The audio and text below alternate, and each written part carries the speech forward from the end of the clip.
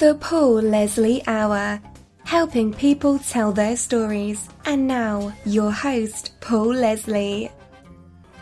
Hey, it's me. You're tuned into the Paul Leslie Hour. Welcome to here.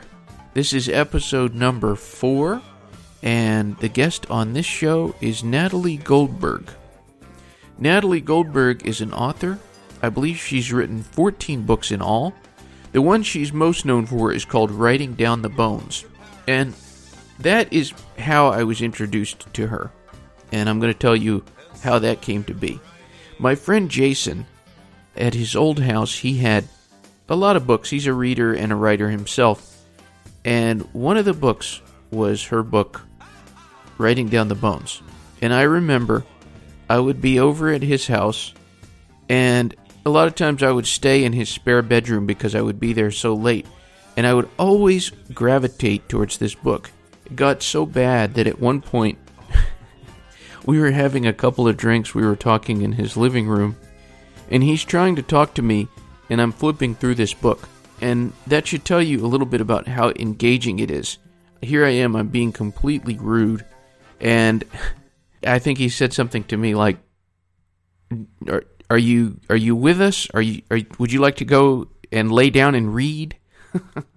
But anyways, I reached out to her after I had been talking with a guy named Roy of Hollywood, who hosts a show called Something's Happening on KPFK in Southern California. And I told Roy that I thought that Natalie Goldberg would make a good guest for an interview. And he wrote me back, and he more than encouraged me. He said, she is a fantastic interview. He sent me an audio file of an interview that he had done with her. And so I reached out to her publisher, and they sent me a copy of her latest book. That book is called The Great Spring, Writing Zen and This Zigzag Life. Great title, isn't it? And it's a collection of these short essays that she wrote, and it's kind of part travelogue, and it gives you a good idea about how she views the world and what she thinks about writing. So much of what she writes about is writing as a practice. When you think about it, writing is something, it takes on so many different forms. Most of us are writers. Some of us write on our blog, some of us write text to our beloved or our friends. Some of us are lyricists. Some of us actually write books or poetry or what have you. She writes about writing as a practice, and she teaches seminars about writing as a practice. I hope you enjoy this interview with her. I thought it was very interesting. It just makes you see things differently, and that's the purpose of, I think, an interview, is to see something from someone else's perspective. So here it is. Our guest on this episode of the Paul Leslie Hour is Natalie Goldberg. She's the author of The Great Spring, Writing, Zen, and This Zigzag Life, amongst many other books. I have to say, I've read your books, and I feel like I know you. A lot of people say that, but, that's good. It says my writing is intimate and people feel close. But, we never really know each other, and we never know an author, though we're dying to. I understand, because when I read things, all I want to do is know the author better. Well, when people say things like that, when they say, or when they feel a commonality with you, when they walk up to you and they want to shake your hand, how does that feel for you? It's good. It's sweet. Sometimes I'm in a good mood and it feels good, and sometimes I'm just cranky and want to be left alone. But what people don't realize is that they're reading one book, and many people have read my books, and sometimes I think they're disappointed that I don't get any more as much as they would like. I'm being totally honest. Mm-hmm. Get their extreme pleasure from reading. And of course they always come up to me and say, I loved your book. And I say, which one? Of course I know it's Writing Down the Bones, but people don't realize I've written 16 books. And I have followed through with what I said in Bones. I've continued to practice. So I want to say to people, if you want to really get a writer's attention, I'm being very ornery now, read the latest book by the writer. That's what they're interested in. But of course, I should shut up and be thankful. I know that too. And sometimes someone carries on about Bones so much that I actually go home and look at it again, thinking, what is in there? But, for me it was, it's a long time ago. Although I still completely practice what I said in that book. What's something that you used to care about that you no longer care about? Oh, my God, what a great question. It's really nice not to care about something anymore, isn't it? Yes. Actually, I was a poet for 13 years. Madly in love with poetry. And I had 2 books of poetry published. And when I wrote Bones, I never wrote poetry again. I went right into prose. And that still amazes me that I let go of poetry. Maybe I write 2 poems a year. And I always make sure to put them in my books somehow, slip them in. But, yeah, it amazes me. I was able to let go. Something that I have observed about writers frequently, there's some type of, a combination of 2 great thoughts that seem to go through many, many writers. And that is, 1, I hope that what I write lives on after I have passed away. And 2, this frustration of, well, I'm going to pass away. What's the point? Uh-huh. What are your thoughts? Well, what's the point of anything? I'm going to pass away. So how are you going to live your life? If you want to write, you should write. We're going to pass away no matter what. So what do we want to do? So that takes care of the second one. Write if you want to write. Who cares if you pass away? Of course we're going to pass away. And then the first one, why bother? What was the first one? Oh no, you want to hope that people read you after you're dead. Right. I frankly would like them to read me while I'm alive and can enjoy it. And people don't realize that the publishers look at numbers. And if the numbers are good, then they'll publish another book. So that's what I care about. When I'm dead, I can't, worry about it. Yeah, that's the truth. Yeah. How important do you think humor is if you're a writer? Not just a writer of humor, but just in general. Oh, I think it's really important. And I think people, intelligent people have senses of humor. I studied with Allen Ginsberg in 1976 at the Naropa Institute at the Jack Kerouac School of Disembodied Poetics. And someone came up to him and said, how do you get to teach at Naropa?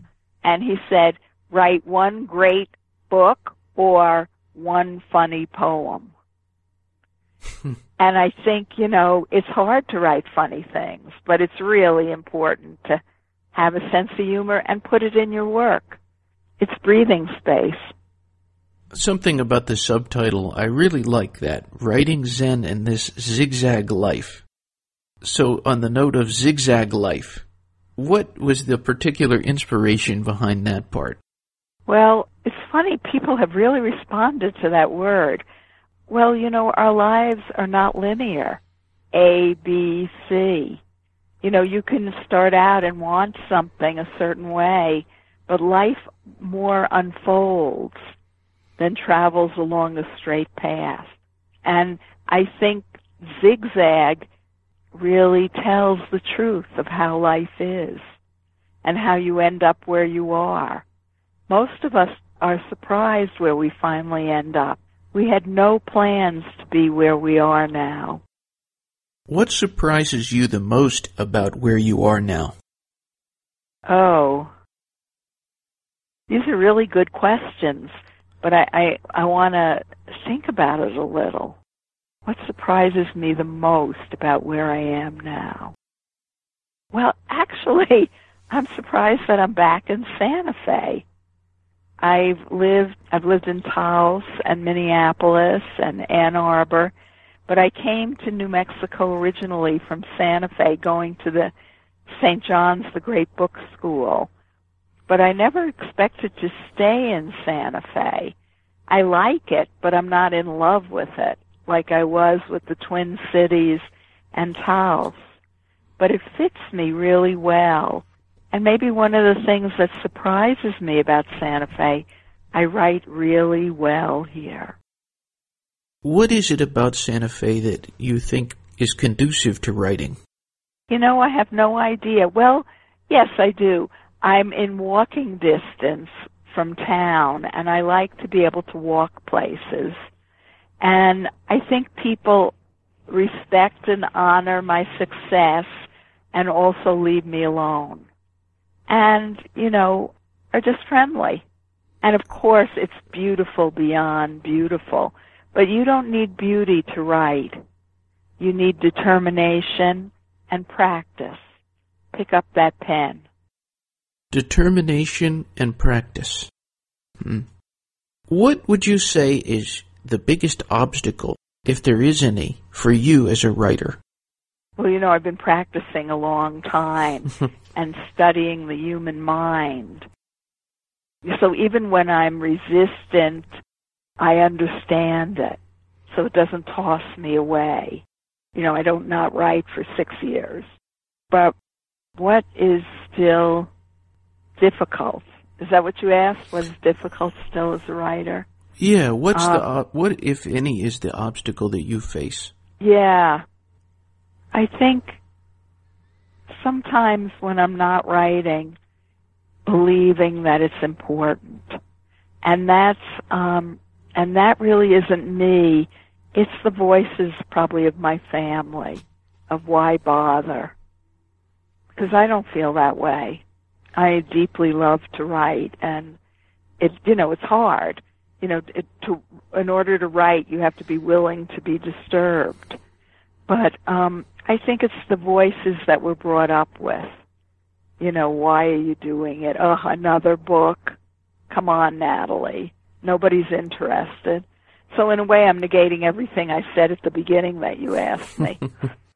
But yeah, it's hard to believe it again when I'm not writing. If I don't write for a while, I believe those voices. And then I catch myself because really I need to write. Otherwise I have this crazy mind with no discipline. Getting back to the book, The Great Spring, Writing Zen in This Zigzag Life, when I was reading it, one of the things that I like is the number of places that you take us. You start off and you take us to Japan. Tell the listeners out there a little bit about your experience in Japan. What goes through your mind the most when you think about what you experienced there?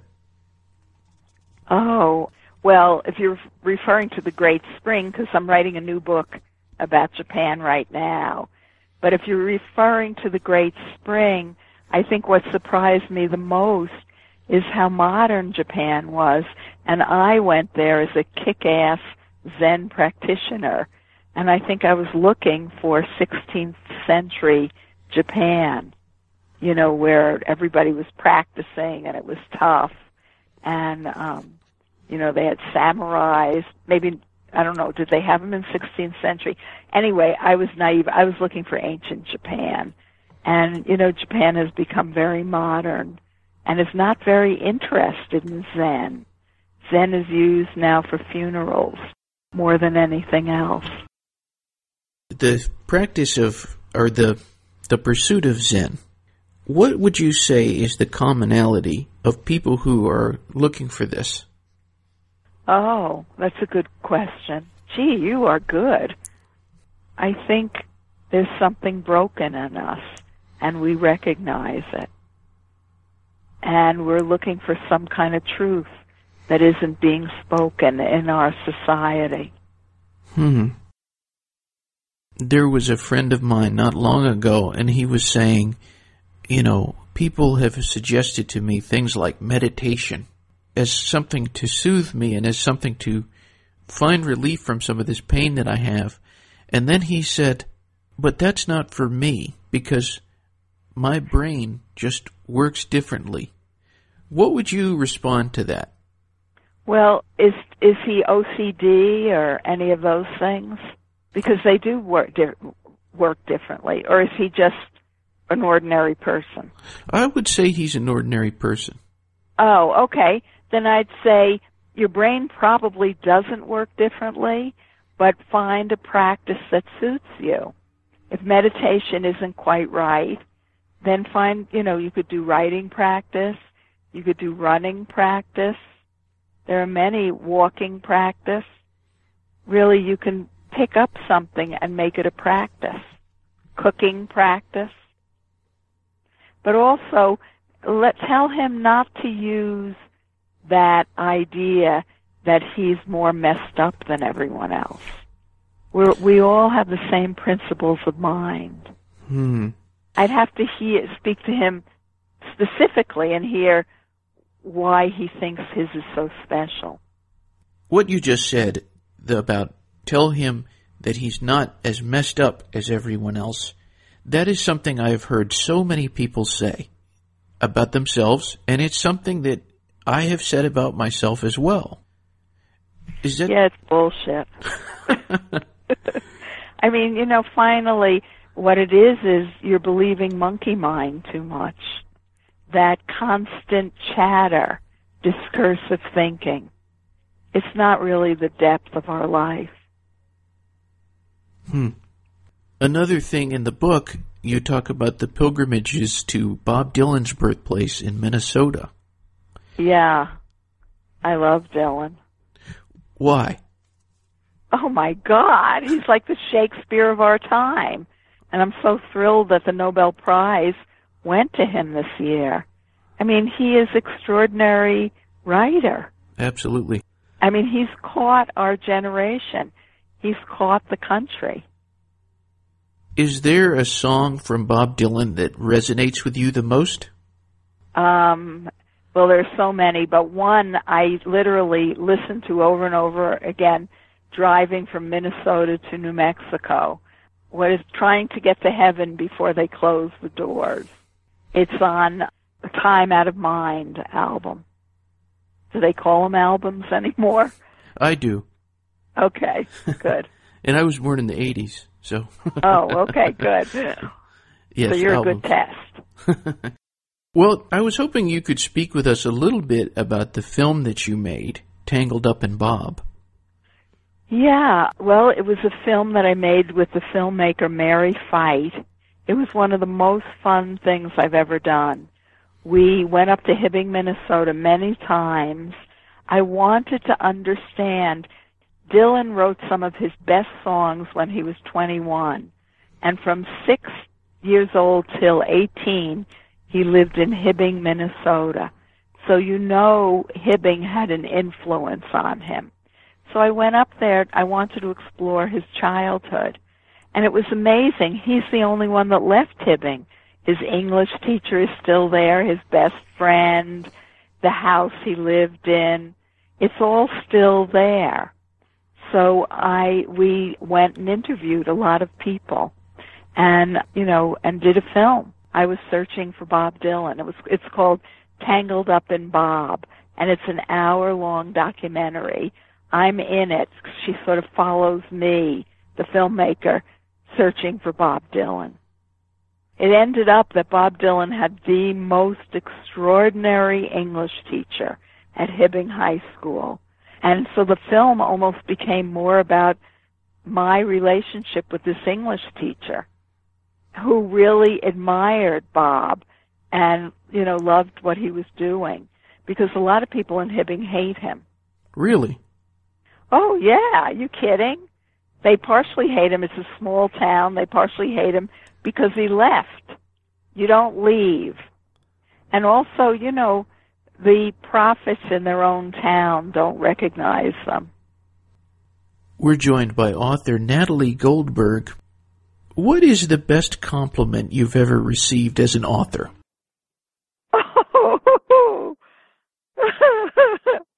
I've been writing for 45 years, so I don't know. My goodness.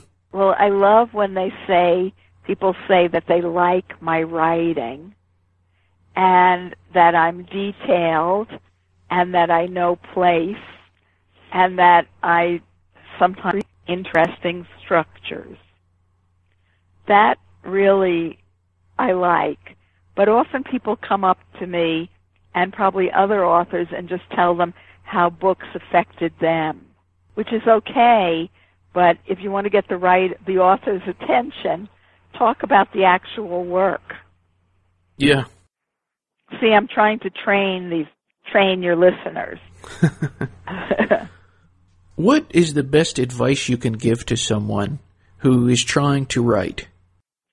Shut up and pick up the pen. Go. No nonsense. Don't tell me you have a different mind than everyone else. Just shut up and go. 10 minutes. Keep your hand moving. Sorry to be so austere, but that's the truth. You want to write? Write. If you want to diet, you don't read books about dieting. You stop eating so much food. If you want to run, you have to run. Yeah. Something that I find that happens to me a lot when I'm writing a blog post, for example, it starts off with incredible passion, and then somewhere towards the end, it starts to just kind of flounder a little bit.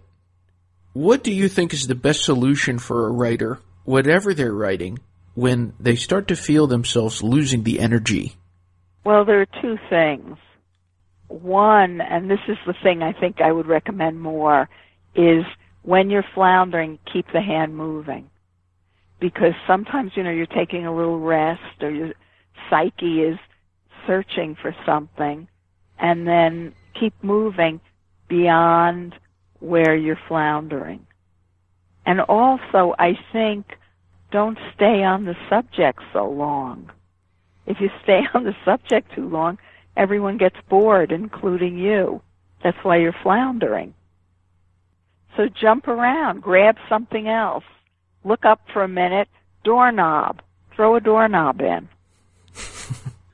Throw a doorknob in. I like that. That's probably going to be what I think of from now on when I find that happening. Yeah. Don't try to stay on the subject.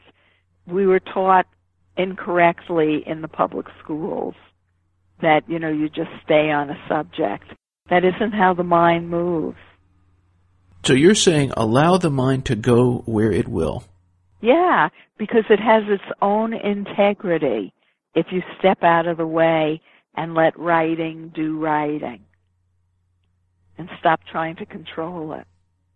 Find out what your real voice is. Get out of the way. How do you think is the best way for a writer to find his voice? I don't really worry about that much. Just write. That's how you find everything. Fill notebooks, and you'll find your voice. And your voice is no different than your ordinary way of talking. What is the best thing about being Natalie Goldberg? Dropping Natalie Goldberg. Explain a little more. Dropping me, the old yellow coat of myself and my ideas and who people think I am, and just being present moment by moment. When you're present moment by moment, you're not anybody. If you had to define who you are, what would you say? A writer, a Zen practitioner, a Jew, a lover of nature, a woman, a feminist. I think that's it. I could think of more, but a gardener, a lover to eat. I love to eat, love to travel. Anyone who's out there who wants more information, they can visit the website. It's nataliegoldberg.com. I want to thank you so much for sharing with us. This was wonderful. You asked wonderful questions. And please don't don't feel badly if I don't remember you. I won't. Okay. I tell people if they meet me, again and stuff, to please introduce themselves again, and sometimes it comes back. But, it's too many for me to hold. I try not to connect my ego too much with things like that. But you really do ask great questions. I really, really appreciate it. It was really fun, and anytime you want to interview me. I have a new book coming out in June. If you want to do an interview then, that's great. I would love it. Absolutely. Okay. Yeah, just connect with John Spaulding, who's very responsive, as you could see. Wonderful, yes, indeed. Okay. So do you live in L.A.? No, I'm in Atlanta. Oh. Is that where it's going to be aired? There and in Charleston, South Carolina, and also I'm launching a podcast on the 2nd of September, so this will be included there as well. Oh, okay. I go to Atlanta. I've been to Atlanta a lot, and last time I was there was in April, and I went to Columbus, Georgia, to Carson McCullers' 100th anniversary. Okay. Yeah, and Charleston, I've taught there. I love the South. I've written about it a bunch, particularly in a book called Thunder and Lightning. You have great writers in the South. That's absolutely true. Yeah. Oh, wonderful. And I don't know, you probably don't know him, Bill Addison. He was the food critic for Atlanta magazine. Bill Addison. And now he's for Eater.com. He's getting really big. I definitely know about Eater.com. Yeah, and he was one of my students, and he wrote the introduction to the 30th anniversary of Bones, because writing practice taught him how to become a food critic. He had no experience. I have to ask this question, now that you bring that up. Absolutely. Okay, go ahead. What is the best meal you've ever had? Oh, now we're talking. Well, I'm ashamed to say, as Bill says, I'm very old-fashioned. My favorite meals were in the Carnegie Dell in New York City. A corned beef sandwich that was a mile high. And I was such a pig. After I ate that, then I'd order blintzes. Nice. Cheese blintzes. See, the problem is that I live out west, and there's nothing like a Carnegie Dell. So when I get to New York, I just gouge. Unfortunately, it just closed, and it broke my heart. It really broke my heart. There's nothing like a great meal. I know. I know. Well, keep your eyes open for Bill Addison. He's a terrific writer. He just won a James Beard Award for one of his essays. All right. Bill Addison. Yeah. I wanted to say hello to our friends at KPFK, Roy of Hollywood, and the Something's Happening show. He was one of the people who encouraged me to do an interview with you. Uh-huh. Well, in closing, for our listeners out there, I would just give you the microphone. What would you say to anyone who's tuned in? Oh, I'd say hi. There are a few more weeks of summer. Even though people think fall is happening, we still have till September 21st. Please enjoy it. Stop for a moment in your suffering and your pain and get a popsicle. Get a popsicle or look up at the sky. Just stop for a moment and allow the world to come home to you. Well spoken. Thank you so much. It was just a pleasure. It was a pleasure for me, too. I look forward to the next time. Me too. Me too. Thank you. All right. Happy trails. Okay. Bye-bye. Bye-bye. That was a good one. Don't you want to write now? There's just something about her. It inspires me to want to write more. And even though this interview was done back at the end of summer, and it is fall now, you can still get a popsicle if you want to. I think the biggest message in Natalie Goldberg's books is just write. Just do it. You don't have to be perfect with what you write. you don't even have to correct a mistake once you make it. Just keep going. Keep writing. And there's all these rules that people have created over the years about writing. And I think her message is basically take away rules. If you're 3/4 of the way done with an article or a story, and you're feeling an energy shift to write about something else, go write about something else, and then come back to it. Anyhow, I enjoyed talking to Natalie Goldberg very much. If you want more information about her, you can visit the website. It's nataliegoldberg.com. How about you write something? Write a review of this podcast. Yeah, write a review of this podcast and give it a rating, a high rating if possible. And if you haven't subscribed, I invite you to do so. Subscriptions are free, of course. You can subscribe on iTunes and Stitcher Radio. You can also dial into the listener number. It's 912-376-9529. Leave a message. If I like what you have to say and I think it might be of interest, I may play it back on the show. Special thanks to John Spalding of Shambhala Publishing for making this possible. And I hope to have Natalie Goldberg back on the show when she has another book out. Thanks as always for being here. I'm going to leave you with a recording from John Goodwin, a Nashville songwriter and poet, a friend of mine. This is from Unsung, the spoken song lyrics of John Goodwin. I'm going to leave you with Long Line. Until next time. Long line. A long line of coffee cups, a long line of distant dreams, a long line of changing loves, a long line of yet-to-bes, a long line of velvet nights slowly torn by passing trains. Stand in silence, wait in time, as I go down that long line. Sometimes when I imagine the future, I can see myself going from one sensation to the next, finding my way, doing my best, even when times are hard, 'cause I believe there's more good out there than there is bad, and I am bound to see it as I go from pillar to post, from coffee to toast, from would-be lover to the holy coast. I see a long line of coffee cups, a long line of distant dreams, a long line of changing loves, a long line of yet-to-bes, a long line of velvet nights slowly torn by passing trains.